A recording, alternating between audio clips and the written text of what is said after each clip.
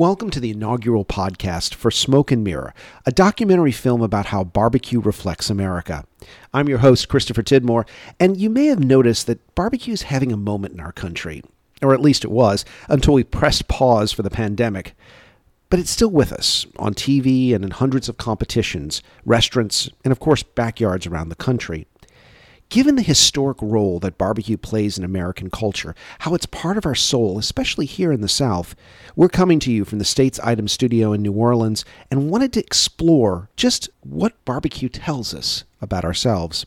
So we set out to make a movie about competitive barbecue. But we learned something, that beyond the personalities, the contests, the regional debates, there was a complex story that wasn't being told.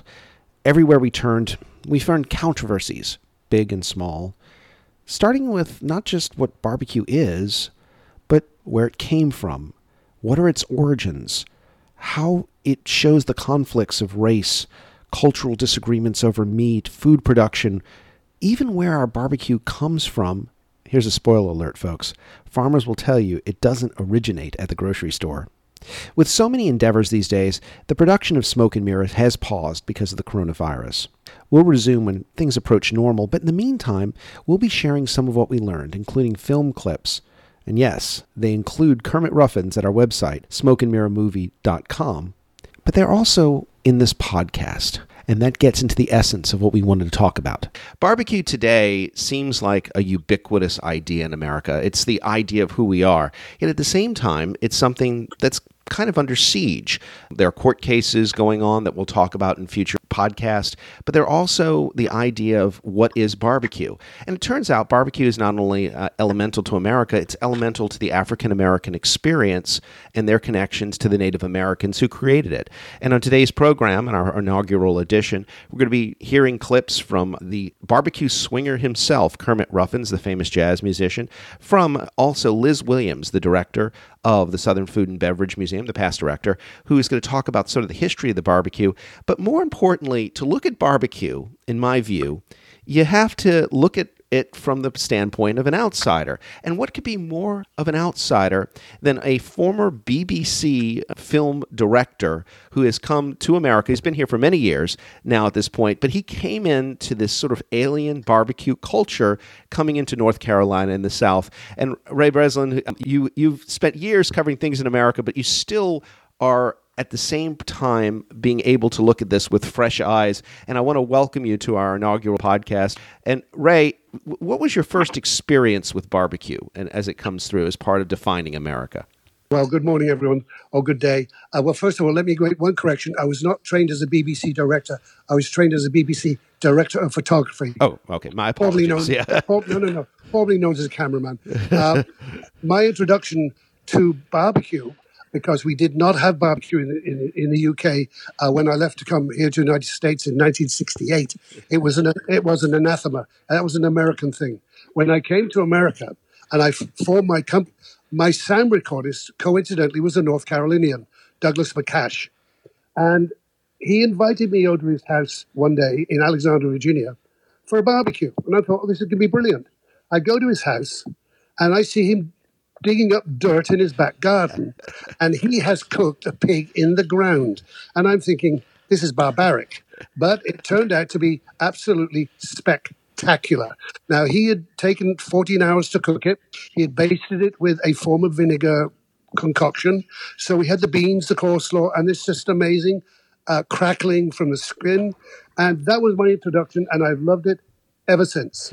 And I've got to say that as we'll bring on Liz Williams to describe this in just a second, it is something that is a very key experience for Americans. It dates back to the Native Americans. African Americans truly embrace this experience. But let's talk about going back a little over a year when we started doing this documentary, Smoke and Mirror, How Barbecue Reflects America. And, of course, you can find these clips that we're going to be playing much longer in video and actually see parts of this documentary by going to smokeandmirrormovie.com, Smoke and Mirror, no S, smokeandmirrormovie.com, and Ray's incredible cinematography. But you were approached, you've done all these high-end documentaries and film crews and all this, and they come to you and say, we want to film something about barbecue. What was your reaction in all of this? Well, actually, I took a step back, took a gulp, and thought, well, how do you do this, considering the Cooking Channel has done innumerable films with, quote, celebrity chefs doing their form of barbecue in a studio and or on the road. And that's been my view of barbecue that way. But having traveled America for the last 50 years, I've had barbecue in the states that regard themselves as barbecue states: North Carolina, Virginia, Kansas, Texas, Louisiana, and other places, and even luau's in Hawaii.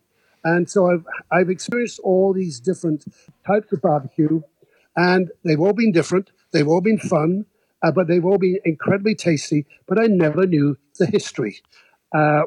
Having started on this, as Christopher just says, about a year ago, and we've gleaned and leached all this information out, it's actually been fascinating to realize where it came from, barbecue, and where it is now, and how divisive it is in this country when it comes to one type of barbecue with vinegar or vinegar alternates, and tomato sauce, and of course beef. And these are fighting words, of course, when it comes to barbecues. As we'll bring in Liz Williams as to how barbecue began. I want to get your reaction because you filmed the sequence beautifully at the Southern Food and Beverage Museum. But let's start off how you ended up filming the crux of what becomes this documentary in New Orleans. And it had to do with something that no one had ever actually heard of, that I had ever known, people who knew about barbecue, that the first international barbecue masters competition was happening in New Orleans. So talk a little bit about that, if you could, and how you got down here in the first place. Well, to shorten the story, we had filmed many events and barbecue facilities, especially in North Carolina, mainly North Carolina, and a couple in South Carolina, which was a preliminary to the World Championship in New Orleans. So to go to New Orleans, we went down there, and we went to an old NASCAR facility about 10, 15 miles outside, a rather plain concrete slab where there were all these... Outside of West Wego, for those that is in New Orleans. Go ahead. West Wego. Yeah. And there were about 20 or so different little tents and mobile homes of people doing their thing. And right in the middle was a marquee for the adjudicators, the experts. And at one time we were told we couldn't go in and film it, but we discussed that and it worked out. And from that, at certain times, a bell would ring, and people would bring their particular offerings to the adjudicators. And, of course, it was done like a placebo. No one knew who any one particular person was. And they brought them in for adjudication. And the adjudicators went through all the different processes with the different types of cooking, and which we filmed extensively. And, of course, at the end of the days, a winner came to fore. It happened to be a husband and wife team from an area in Texas called, called Welsaco. Which is near, I think it's pronounced that, Welsaco, which is near Brownsville, Texas. And that's how we got into New Orleans before we did the rest of the filming there. Well, yes. and this is what came in, because we're coming into New Orleans. We filmed some stuff in North Carolina that we'll talk about in a future podcast, and we've been around the country. But coming into New Orleans, this is my home turf for those that don't know. I'm from New Orleans. We wanted to get what the essence and the feeling of the culture of barbecue was, and this is one of the crux. One of the misconceptions of barbecue, and we can do this, is that it's sort of a white thing, and if you'll forgive, a white redneck thing, where originally it really wasn't. And I wanted to get your reaction on this, because you get in the middle of the cultural aspect and met a man by the name of Kermit Ruffins. I'm going to back up one moment. Because I've had barbecue prior to working on this film around the States, my first introduction really was in Selma, Alabama in the early 70s, where I went to an all-black restaurant on the other side of the railway tracks in Selma, Alabama, and we were the only white people there. This is a film crew. And we didn't go there to film. We went there to eat because it was recommended by the doorman at the hotel. And it was absolutely spectacular. And all these African-American families were there around these bench chairs. And they were all very nice. The food was spectacular. I think, if I vaguely remember, we paid $2.50 for a very sumptuous meal, including cornbread. which of course was all locally made there. And so I had seen African Americans do it on site in their home areas, but I don't remember other places I went to because we never really saw the chef doing the cooking. It was done in an area, as always, with a restaurant behind a wall somewhere or another. So let's set this. Other than that, Christopher, I agree with you. I always thought it was a white food. And Yes. so let's set this. So you fly in. We go to dinner, and I tell you, okay, I've set it up with this guy Kermit Ruffins, and you're a jazz musician, okay, but what do you mean? And so I'm taking you to a place called the Mother-in-Law Lounge. Give me your impressions. And ultimately, you were so impressed by this, talk about this, that you had a drone fly over the Mother-in-Law Lounge and practically through the doors and up and down the Treme to describe what you were seeing. And that's what we have in the clip. Yeah. Well, I have a great fondness for New Orleans, having done extensive filming with the Preservation Jazz in New Orleans for PBS. When we went to Kermit Ruffin's restaurant, it was just a mind-blowing place because it was what you expected from a small hole in the wall, and that's not an insult, little bar restaurant with nightly jazz, with this very dynamic man, Kermit Ruffin. And so when we were asked, we got permission to film there with a few parameters. I decided visually to start it from the outside, coming over the highway and bringing a drone. Hopefully I was going to bring the drone into the building. For technical reasons, it didn't happen. So that shot does appear. Then it cuts to inside. And of course, you'll see the music sequence in a very tight surroundings. Everybody getting very hot and sweaty. But it was just exhilarating. And your blood sort of got to a pulse because you got involved with it, because that's how he, as a jazz musician of note, makes you feel. You want to tap your shoes and get into it. Just because I'm holding a camera, there are two cameras running, by the way. The other cameraman did a great job. Once you get into it, you get into a rhythm and you just make it work. And at the same time, and I don't know if you want me to speak about this, Christopher, at the same time, earlier on in the day, well, I want to talk about that because I want to get your reactions after the clip. So what I've done is on the website, it's smokeandmirrormovie.com, no S, smokeandmirrormovie.com. You can watch the entire 6-minute clip of the drone coming in. What we've got is about a minute of essentially Ray's audio coming in, hearing Kermit, and then talking about Kermit, what barbecue means to the African American community. And I want you to hear this clip, this minute and 10 seconds, and then give us your impressions, because this is the time where you're connecting with the culture, Ray, and you're trying to figure out how to tell this in a movie. And if we can, ladies and gentlemen, this is an introduction to Kermit Ruffins and his Mother-in-Law Lounge.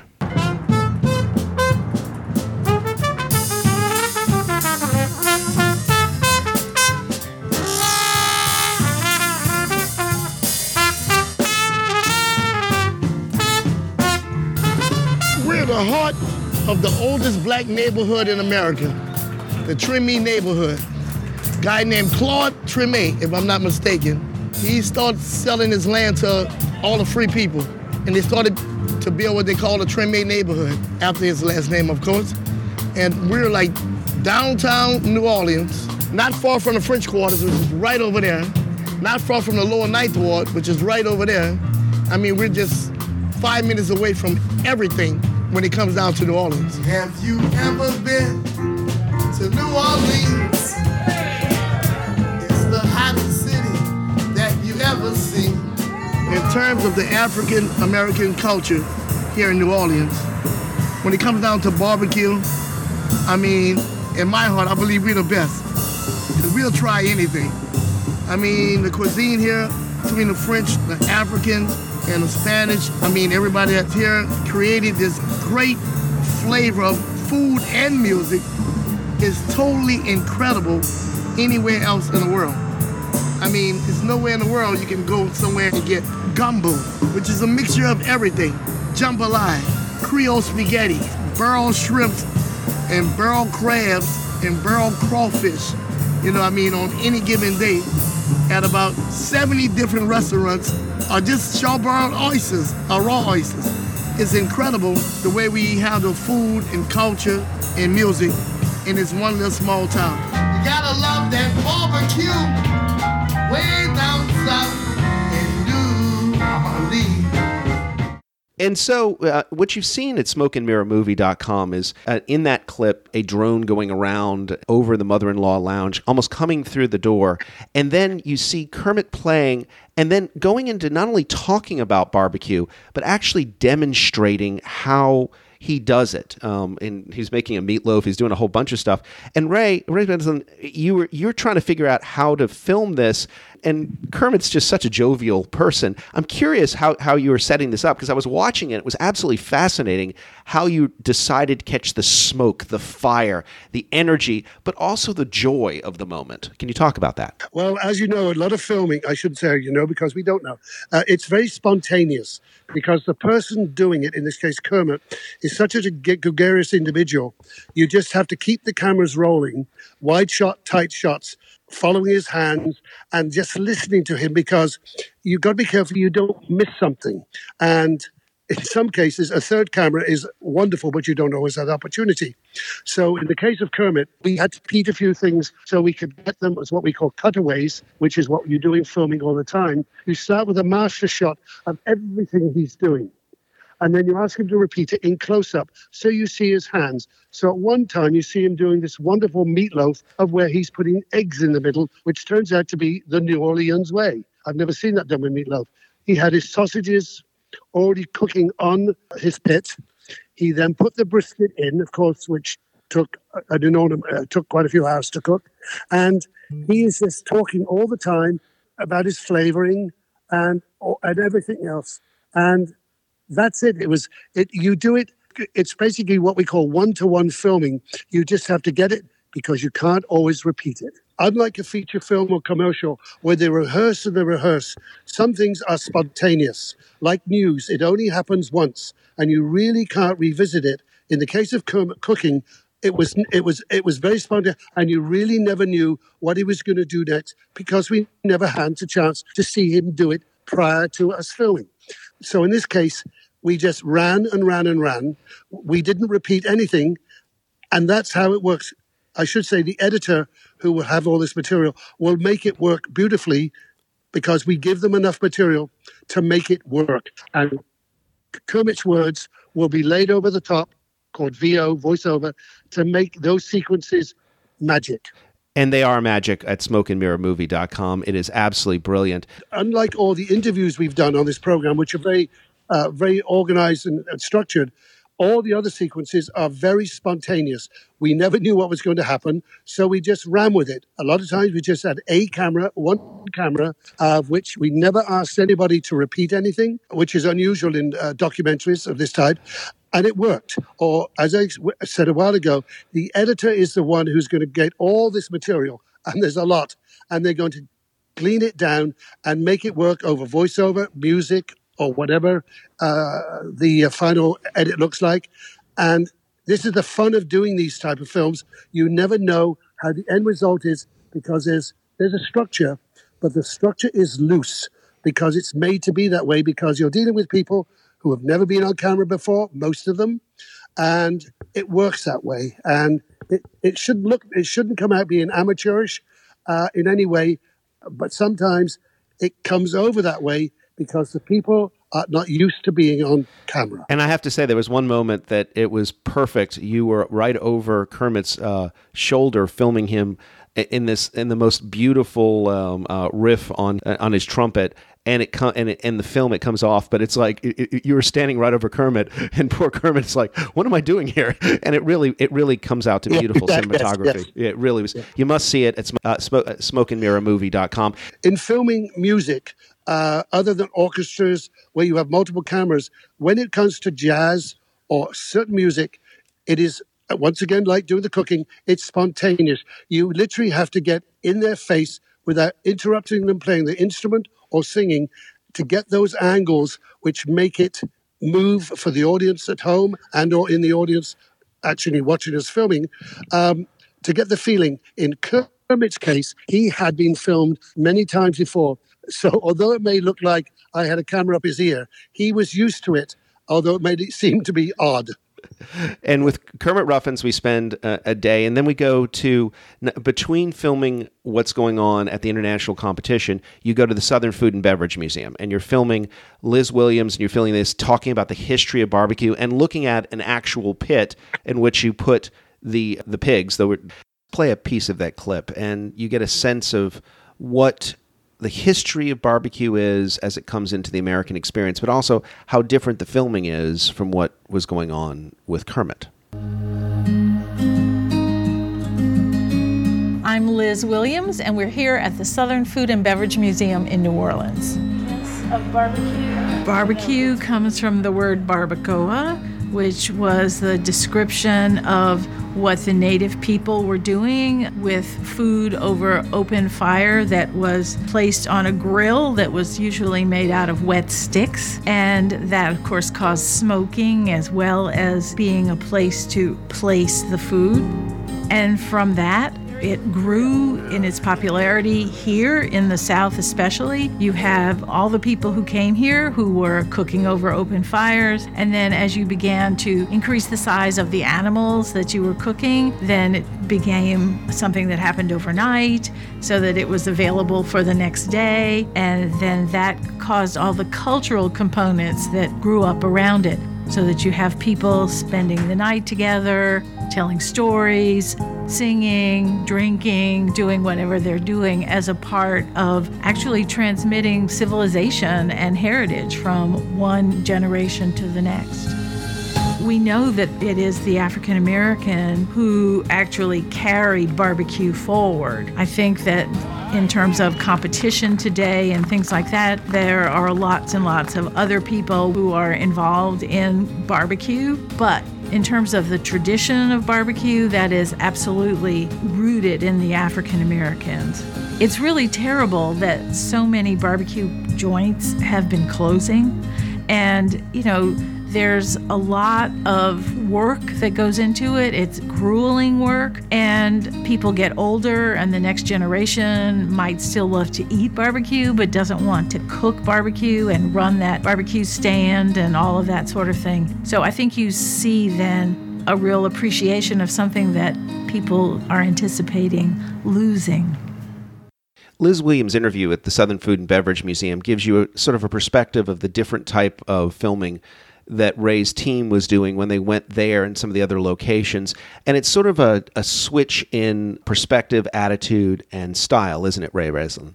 To transition from an action sequence, as the jazz sequence was a lot of action, to where you do a formal interview, you just switch off in your head that you're going to be doing an interview, which there will be cutaways meaning you're going to show something which that person is going to be talking about. Going from a sequence of music, in the case of jazz, which is exciting, there's a lot of movement, a lot of action, then going from that to something which is a little more sedate, as a sit-down interview is and should be, very formal, is not difficult. You just have to switch it off on your head that it's going to be a single person talking to you about something that they are extremely knowledgeable on, of which during that interview you'll be cutting away, which means you're going to other sequences of which he's referencing something which you will show, which doesn't take much because we do it all the time. And unlike Kermit, you don't rehearse an interview. You may go back and ask some of the questions again to get a greater, a fuller answer. But other than that, you never rehearse interviews. It's not a feature film or a television show. And I want to talk, you basically were doing these interviews all over the country. You were doing this in North Carolina and South Carolina and Texas and all this. And what are you learning in the process of taking all this footage? What impressions are you doing, not just about barbecue, but about Americana in the midst of all of this? Well, the first thing you learn from the individuals, in the case of Texas with the couple, you learn about their lifestyle, about the sociology of that remote part of Texas, and it's always opening the gaps you thought you realize how ignorant you are. In the case of the Texas with the Robles, we were geographically in a remote part of Texas, and it's a long way from nowhere. You learn that the ethnicity of their area, the culture, and why they do what they do. And you learn about Americana in that respect. When we go to, in this case, Louisiana, I've been there many times before. You really learn a lot about history of America, the French, the Spanish culture, and why it is what it is, especially the music, which goes back obviously 100 years or maybe more. And then when you come to the Carolinas, be it South Carolina, North Carolina, you learn more of the European influence here and the Black influence, especially African American. It's very, very ingrained. They may have their differences. They're here all the time. But when it comes to barbecue, it doesn't cross a line. Barbecue is barbecue. It's a common factor. And I think it's just a matter how they cook it. And I think that's one thing Liz Williams makes in her clip. She said, this is the one continuous line of Americana. It starts off, as she explains, with Native Americans, is adopted by African Americans, and becomes a common cultural theme across America, which is sort of the underpinning idea of this documentary. Can you talk about that? Yes. I mean, one of the most obvious things you notice, if you go into an all-black barbecue, genuine barbecue, as we have done, the number of white Americans across the board in suits and ties or in their Levi's come in, and they are enjoying what they're eating, and they mix with everybody across the table. They'll sit at the table. It is like a common denominator. The food opens the door, and we've seen that all over the place. Barbecue, in this respect, just seems to open the door of cultural awareness where no one gives a hoot if you're black, white, pink, or green. It is there and to be enjoyed. The only color they seem to argue about is the color of whatever topping you're putting upon the barbecue, whether it's the vinegar or barbecue sauce or what have you. Yeah, and the intensity of the soil. You're absolutely right. Yes, absolutely. Any final thoughts, Ray Breslin, about what you've learned? And of course, we'll be posting new clips every week on this documentary. Because of the coronavirus, ladies and gentlemen, we had planned on having the first screenings of this documentary in the last couple of weeks. That's been delayed as post-production. But as this is going on at smokeandmirrormovie.com, we'll be presenting the different clips that Ray has filmed over the past year, and what we've learned on the progression of barbecue and the controversy behind it, LS. And any final thoughts about having spent the last year working on this project, what you've learned? What I've learned so far, and this project is not over, I think there are a few more things to film, is that one, geographically having been to 4 or 5 states on this, is that certain foods literally bring people together. And barbecue, from my point of view, my crew's point of view, those who've traveled with me or those I picked up local, it just seems to make people happy. And it's a food of discussion because obviously one state or one geographic part of the country do it differently with vinegar or tomato. You have pork, you have beef. And that's obviously a great, that's a great divide. Who does better? And these competitions, in this case, the one in New Orleans, proved in this case that beef next year, hopefully it'll be pork. But from my point of view as a cinematographer, a filmmaker, it's been fun, and I've learned that a lot of really good people across the board are involved in this, be they restaurateurs, people in little backwood, rural areas, just enjoy what they're doing, and they enjoy their customers. Ray Breslin, it's been a privilege having you on the air on our first inaugural podcast. Come see some of Ray's footage at smokeandmirrormovie.com, and it'll be posted every week, and we'll continue this conversation about the impact of barbecue over the next several months. Ray, thank you for joining us. More than welcome. If I can help again, let me know. I will. Thank you. Take care. Thank you much. Bye. Bye. Bye-bye. Bye.